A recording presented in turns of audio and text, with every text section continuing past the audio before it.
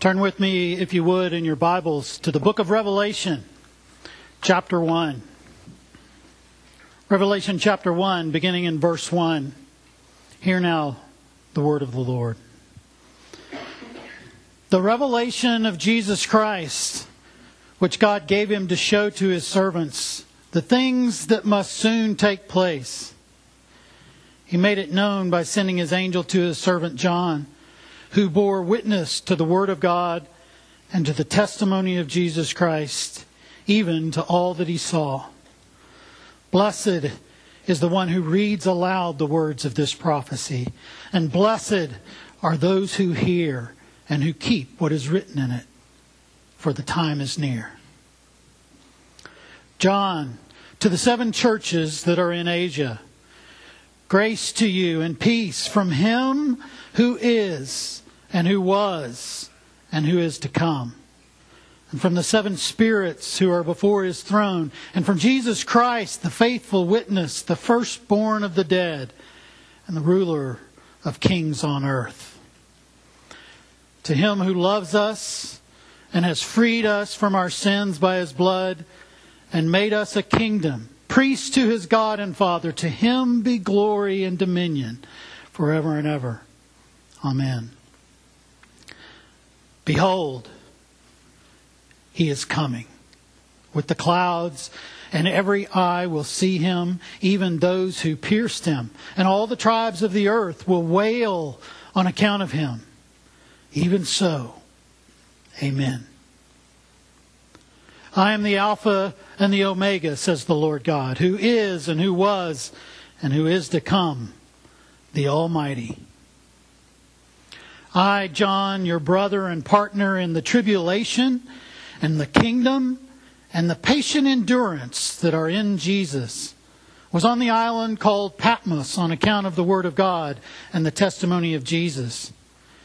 I was in the Spirit on the Lord's day, and I heard behind me a loud voice like a trumpet saying, "Write what you see in a book and send it to the 7 churches, to Ephesus, and to Smyrna, and to Pergamum, and to Thyatira, and to Sardis, and to Philadelphia, and to Laodicea."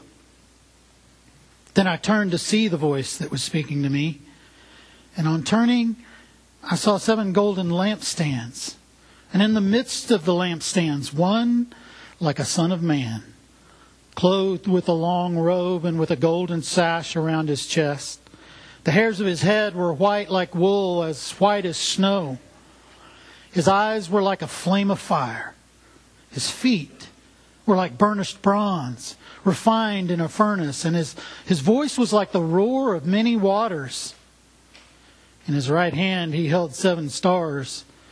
From his mouth came a sharp 2-edged sword. And his face was like the sun shining in full strength. When I saw him, I fell at his feet as though dead. But he laid his right hand on me, saying, "Fear not. I am the first and the last and the living one. I died, and behold, I am alive forevermore, and I have the keys of death and Hades. Write, therefore, the things that you have seen, those that are, and those that are to take place after this. As for the mystery of the 7 stars that you saw in my right hand and the 7 golden lampstands, the 7 stars are the angels of the 7 churches, and the 7 lampstands are the 7 churches." This is the word of the Lord. Thanks be to God. Let's pray. O Lord our God, we hear you. As your word being read aloud, we hear it. I pray, O Lord, that you would help us to hear it fresh and new this morning. That it wouldn't seem mysterious to us at all. It wouldn't seem vague at all to us. O Lord, give eyes to see and ears to hear what your Spirit would say to the church this morning. I pray in Jesus' name. Amen. About 10 years ago, maybe a little more. I was at the home of some friends, and we were at a college football watch party. And lots of noise going on. It was a big rivalry game, and everybody hollering and yelling and eating snacks and whatever. And in the middle of all of this, as I'm watching, their little 5-year-old daughter came up and sat in my lap. And she just looked up in my face. Just looking at me, staring at me for a minute. And she said, "How old are you?" And I told her, and she said, "You're old. You're going to die soon." I said, "Yeah, maybe so. Maybe so." She just smiled, hopped off my lap, and went off to play. Not a care in the world. She wasn't afraid to talk about dying. And I'm not afraid to die. Honestly. Because I know the one in whom I believed. But she's right. I'm getting old. I was getting old 10 years ago. I'm still getting old. I'm not old yet, but I'm getting there. I can't see as well as I used to now. While I used to just wear reading glasses occasionally, because my eyes would get tired, now I got to wear glasses all the time in order to see clearly. I'm getting old. Well, as I was studying this chapter in Revelation, I realized, however, that when it comes to Christ, I actually see more clearly today than I did some 40 years ago when I first met him. And I'm thankful for that time that I've had to get to know him, time to understand more deeply how much he loves me, and time to see him more clearly as he really is. Well, the passage before us is meant to do that for us. It's meant to help us with that, in order that we might see more clearly what was and what is to come. It's meant that we might understand more fully the reality in which we live and know without a doubt that what happens tomorrow matters today. This, it tells us, is the revelation of Jesus Christ, which God gave to the Apostle John. Why? To show his servants what must soon take place. This is reality, all in one chapter, past, present, and future, all wrapped up in one. Blessed is the one who reads the words of this prophecy, and blessed are those who hear it and take to heart what is written in it. And the first thing we must realize is who it's from. It tells us down in verse 4, from him who is and who was and who is to come, and from the 7 spirits who are before his throne, from Jesus Christ, the faithful witness, the firstborn of the dead, and the ruler of the kings of the earth. And what does he come bringing us in this letter, this book of Revelation? He comes offering us grace and peace, it tells us here. Grace and peace, God's unmerited favor and rest. Ask yourselves, why then are we so troubled? Why are we so weary? Do you not know? Have you not heard? The Lord is the everlasting God, the creator of the ends of the earth. And the truth before us, it tells us once again in verse 5 that he loves us. Not just that he loved us by dying for us on the cross. That is the truth. But it's not just that. He loves us. We have to pay particular attention to the verb tenses in this chapter. There's past tense, present tense, and future tense all over the place. He loves us with an ever-present love. He has loved us. He loves us. He will forever love us. There is nothing you can do to separate yourself from the love of God for you in Jesus Christ. Nothing. He loves us. And the truth is, it tells us He has freed us from our sins. That's a phrase you've heard before, and we throw it around and we know it's true, but it doesn't mean a lot to us. But stop and think for just a second. He hasn't just freed us from slavery to our sin, as if He came to a slave auction and bought us and said, okay, I grant you your freedom. Good luck with that. No, He has freed us. And what does it tell us here? He has washed us. He has cleansed us. His sin atoning work is finished forever. Jesus has bled. He has washed us. And we are clean, far beyond fear of future defilement. He has freed us. And I don't know if you've heard that modern worship song, Chain Breaker. He's a chain breaker. He's a prison-shaking Savior. That whatever has entangled you today, He breaks it still. He frees you with an ongoing freedom that is real. And in verse 6, it tells us here in Revelation, He has made us to be a couple of things. He has made us to be a kingdom and priests to His God and Father. We can walk like kings among men, honored before the Lord. Our thoughts, our aims, our hopes, our longings are all of a nobler kind than those of mere fallen man. We have a heritage, is what this is telling us. We have a heritage that the world does not have. And we have prepared for us, Scripture tells us, a crown of life which will never fade away. He has made us to be a kingdom. And He has made us priests to His God and Father. Which means if we live as we should live, then our bodies are temples. Our hearts are altars. And our lives are offerings to the Lord. Let those things declare to Him who loves us so, to you alone, be the glory and dominion forever. And then in verse 7 it tells us, behold, He's coming.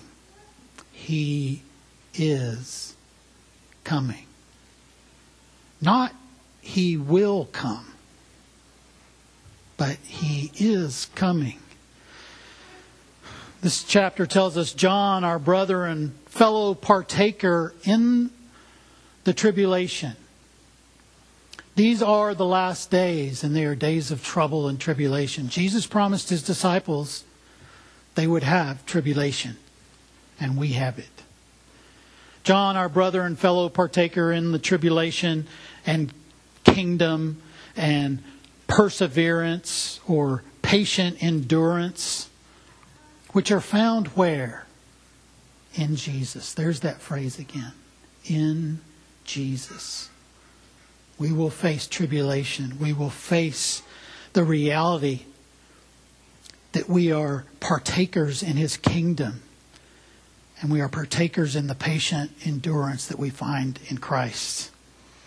Well, John was a prisoner in exile on the island of Patmos because of the Word of God, it tells us, and the testimony of Jesus. And he was in the Spirit on the Lord's day. This is some 60 plus years after the crucifixion and resurrection of Jesus Christ.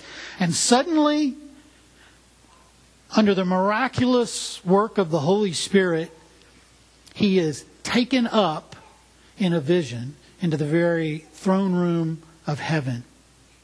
His attention is suddenly sharpened. He's almost startled as he beholds the coming of the Lord. Behold, He is coming. He is coming. John has told us some 2,000 years ago almost. Have you and I ever realized the coming of Christ and the reality of it as vividly as this? We know that the Word became flesh and dwelt among us. We have beheld His glory, the glory of the one and only begotten of the Father, full of grace and truth, John's Gospel tells us. But do we with just as much certainty believe that He is coming right now? He's already on His way. Stop and think about that for a minute. It's not just back then His disciples beheld His glory. Not just back then Jesus came and dwelt among us for a little while. But that He is coming. He's already on His way. All that He's been doing and is doing and will do in all His providence and grace is a mere preparation for His soon-to-be arrival. We grow weary and lose heart. We stumble, we fall, we get restless because it's been so long since His ascension, and still Jesus has not yet come and seen us face to face. But we don't know the things that had to be arranged for by God. We don't know how much time was absolutely necessary for the Lord's designs to be put in place. Those intervening centuries from the time of the disciples and the Apostle John until now, all those hundreds, thousands of years have been full of wonders. How much grace has been given? How many hearts have been changed? How much glory has been revealed in the last 2,000 years? The Lord is not moved by fear or passion to act hastily as we often do. But when the times will have reached their fulfillment, Scripture says, then will come the consummation of all things. Behold, He's coming. Great preacher and theologian by the name of Charles Spurgeon, who's known by many across many denominational boundaries, once said this about this vision that was given to the Apostle John. Charles Spurgeon said, "My imagination has often set forth that dread scene, but better still, my faith has realized it. I have heard the chariot wheels of the Lord's approach, and I have endeavored to set my house in order for His reception. I have felt the shadow of that great cloud which shall attend Him, dampening the ardor of my worldliness. I hear even now in spirit the sound of the last trumpet, whose tremendous blast startles my soul to serious action and puts force into my life." I wish our souls would be so startled to serious action, that such force would be put into our lives, that with renewed vigor, with a sense of urgency and rejoicing, we too would throw off everything that hinders and the sin that so easily entangles us and run the race marked out for us in Christ, as the writer to the Hebrews tells us. You see, the stark reality is that He is coming, even now, and that's exactly why tomorrow matters today. He's coming not with the swaddling clothes of His infancy or the persecution and shame of being put to death on the cross, but He is coming with the glorious majesty of heaven itself. And this chapter tells us He comes in judgment. This very present reality is near. It will soon take place for all to see, it tells us. And when He comes, there will be no doubt that the King of glory has arrived in all His might and splendor. But there will be those who are not pleased to see Him. Verse 7 tells us they will mourn over Him. It tells us that those of us who do not grieve as those who have no hope, Those of us who have turned away from their sin and trust in the Lord who died and rose again, who wait upon the Lord, even now with this patient endurance and confidence and joy, shall be caught up together with Him on that great day of His coming. 1 Thessalonians chapter 4 echoes this whole thing. But for those who still live in darkness, the Son of Man coming in all His glory will bring nothing but dread and horror upon them. It says they will wail on account of Him for their false hopes of living in sin and being a god unto themselves, for doing what is right in their own eyes. All of it will come to nothing but grief and torment. They will wail on account of Him. And they will not be able to hide themselves. They will not be able to hide Him from their eyes. They will dread the sight of Him. But it will come upon Him, the text tells us. Behold, He's coming. And verse 7 tells us that, yes, every eye will see Him, even those who pierced Him. Those who nailed Him to the cross. The one who took the spear and pierced Him in His side. And all who had a hand in crucifying the Lord of glory are those who pierced Him. But who else has pierced Him? Is piercing Him? Is it not the one who professed Him yet turned back to the world and its ways?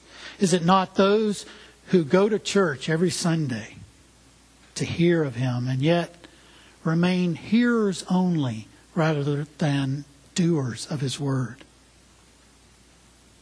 Those who destroy their own souls by refusing to yield to His covenant love and the call that we've talked about that is upon their lives.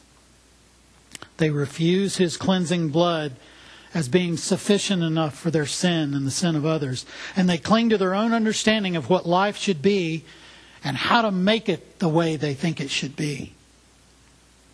Such as these do not mourn or wail because of their sin, but because of Him and the judgment that is coming with Him on that day. Behold, He's coming.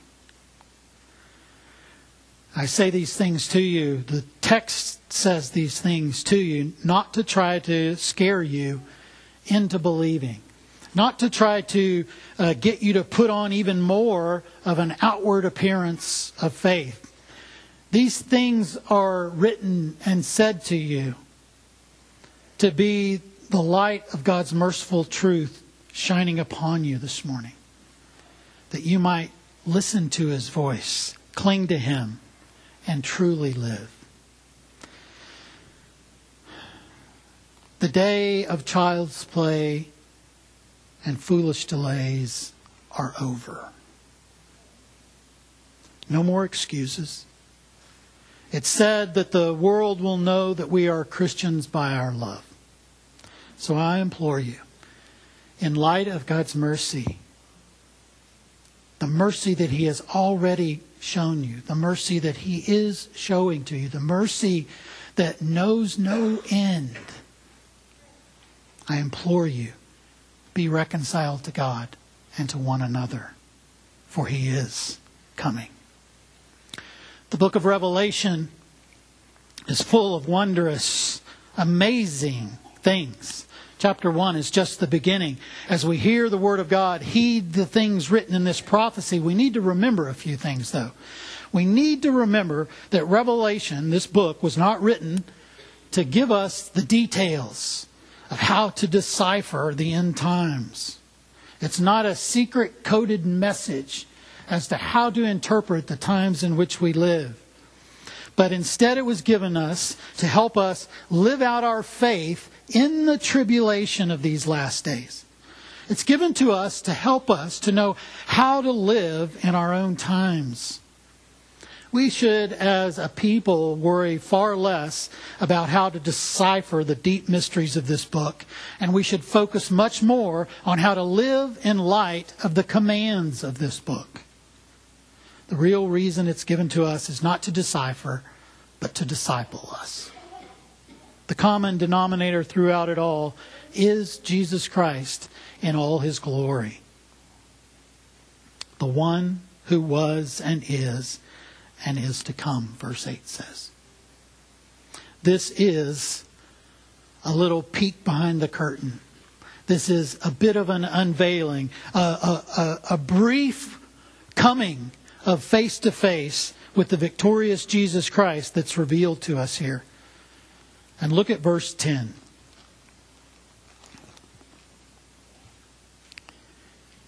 I heard behind me a loud voice like a trumpet. The psalmist in Psalm 29 talks about the voice of the Lord in these terms. The voice of the Lord is over the waters. The God of glory thunders. The voice of the Lord is powerful. The voice of the Lord is full of majesty. The voice of the Lord breaks the cedars of Lebanon. The voice of the Lord flashes forth flames of fire. The voice of the Lord shakes the wilderness. The voice of the Lord makes the deer give birth and strips the forest bare. And in his temple all cry, glory. And the Apostle John here in verse 10 says, I heard behind me a loud voice like a trumpet. And it said, write what you see in a book and send it to the 7 churches. These are the 7 churches throughout Asia at the time. These are explain what is written, each specific commands and directions and insights that the Lord wants spoken to each one of those churches you'll find in chapters 2 and 3. Those 7 churches throughout Asia who are unique, who are special in God's eyes. And God sees every one of them uniquely, intimately. And this is a picture of all of God's people. God knows each one of us intimately, personally. He knows what are our deepest struggles. And He has words of encouragement. He has commands. He has warnings throughout Scripture for us. Just like He does in these letters to the 7 churches.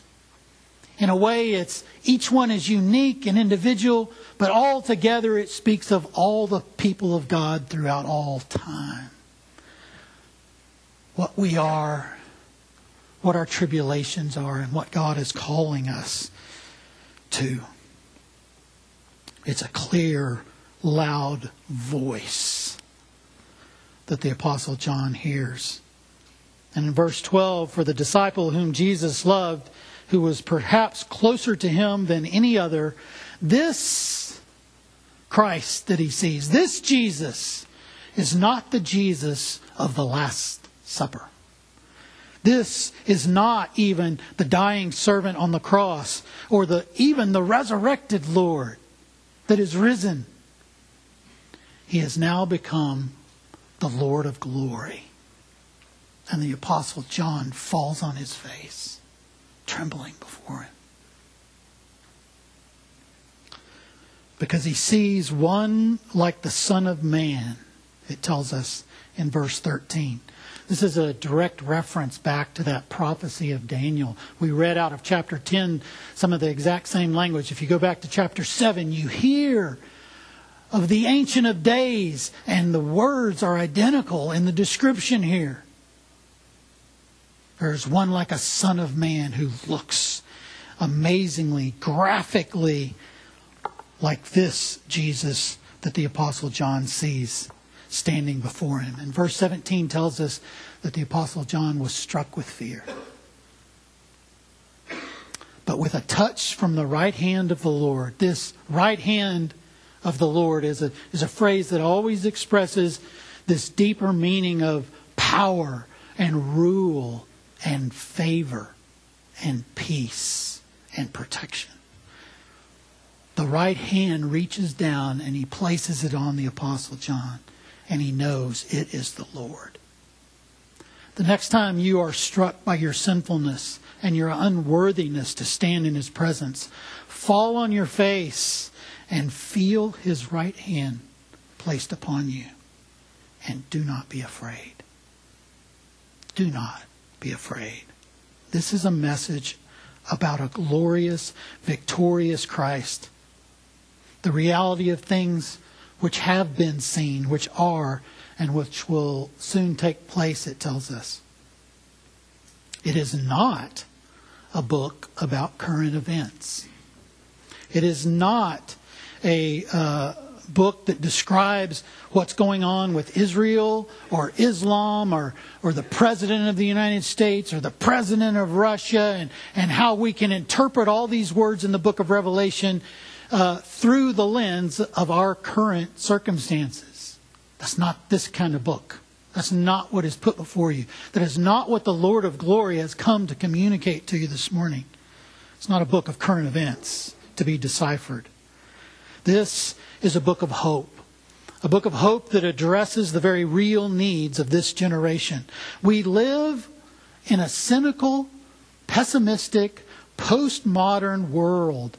A preoccupied world. Not just the youngest generation, but our whole world is preoccupied with itself. And we need the hope that only Jesus Christ and his appearing can bring us. This book tells us that there's something eternal above and beyond this material world. Something bigger than Austin, Texas. Bigger than Texas. Bigger than this entire world. And he's the Lord of glory. And he is coming. So this is a book of worship. Too often evangelicals today have made Jesus Christ, the Lord of glory, into their good old buddy. My best friend. He's so much more than a friend. We're no longer, it seems, in awe of him as the Lord of glory. If you read the book of Revelation, I guarantee in one way or another, you're going to find yourself flat on your face spiritually, in awe of him. When you see what Christ Jesus has done for you and how he now stands before you and all his glory is revealed in the words of this book, you will worship if you trust him, if you believe in him. You will worship. And this is a book about clarity, about our lives and what the church should be and do in this world. That's what the next few chapters are going to lay out specifically to these 7 churches. And finally, this is a book about courage. Courage for the difficult days ahead. It's all about why tomorrow matters today. It's always appropriate that during the Easter season we, together with the saints of old, declare that Christ is risen, because he's risen indeed. My prayer is that with that same joy and hope, we would also declare all the days of our lives the vivid reality that he is coming. And he's almost here. May our lives show forth that blessed reality, that sure and certain hope that I mentioned last week from the prophet Job, where he said in chapter 19, I know that my Redeemer lives, and that in the end he shall stand upon the earth. And after my skin has been destroyed, yet in my flesh I will see God. I myself will see him with my own eyes, I and not another. And here's the next sentence in Job 19. After he says, I myself will see him with my own eyes, I and not another. How my heart yearns within me. He who has an ear, let him hear what the Spirit is saying to the church. The book of Revelation ends with these words in chapter 22. It draws to an end with these words. And the Spirit and the bride say, Come. And let him who hears say, Come. And let him who thirsts come. Whoever desires, let him take the water of life freely. He who testifies to these things says, Surely I am coming quickly. Amen. Let's pray. O Lord our God, as it was with the Apostle John, the disciple whom you loved, may it be so for us this morning. That whether it's today or tomorrow or next year or a century from now, may every day of our lives, each morning when we rise, each night when we rest, may our hearts sing, even so, come, Lord Jesus, come. We pray in your name. Amen.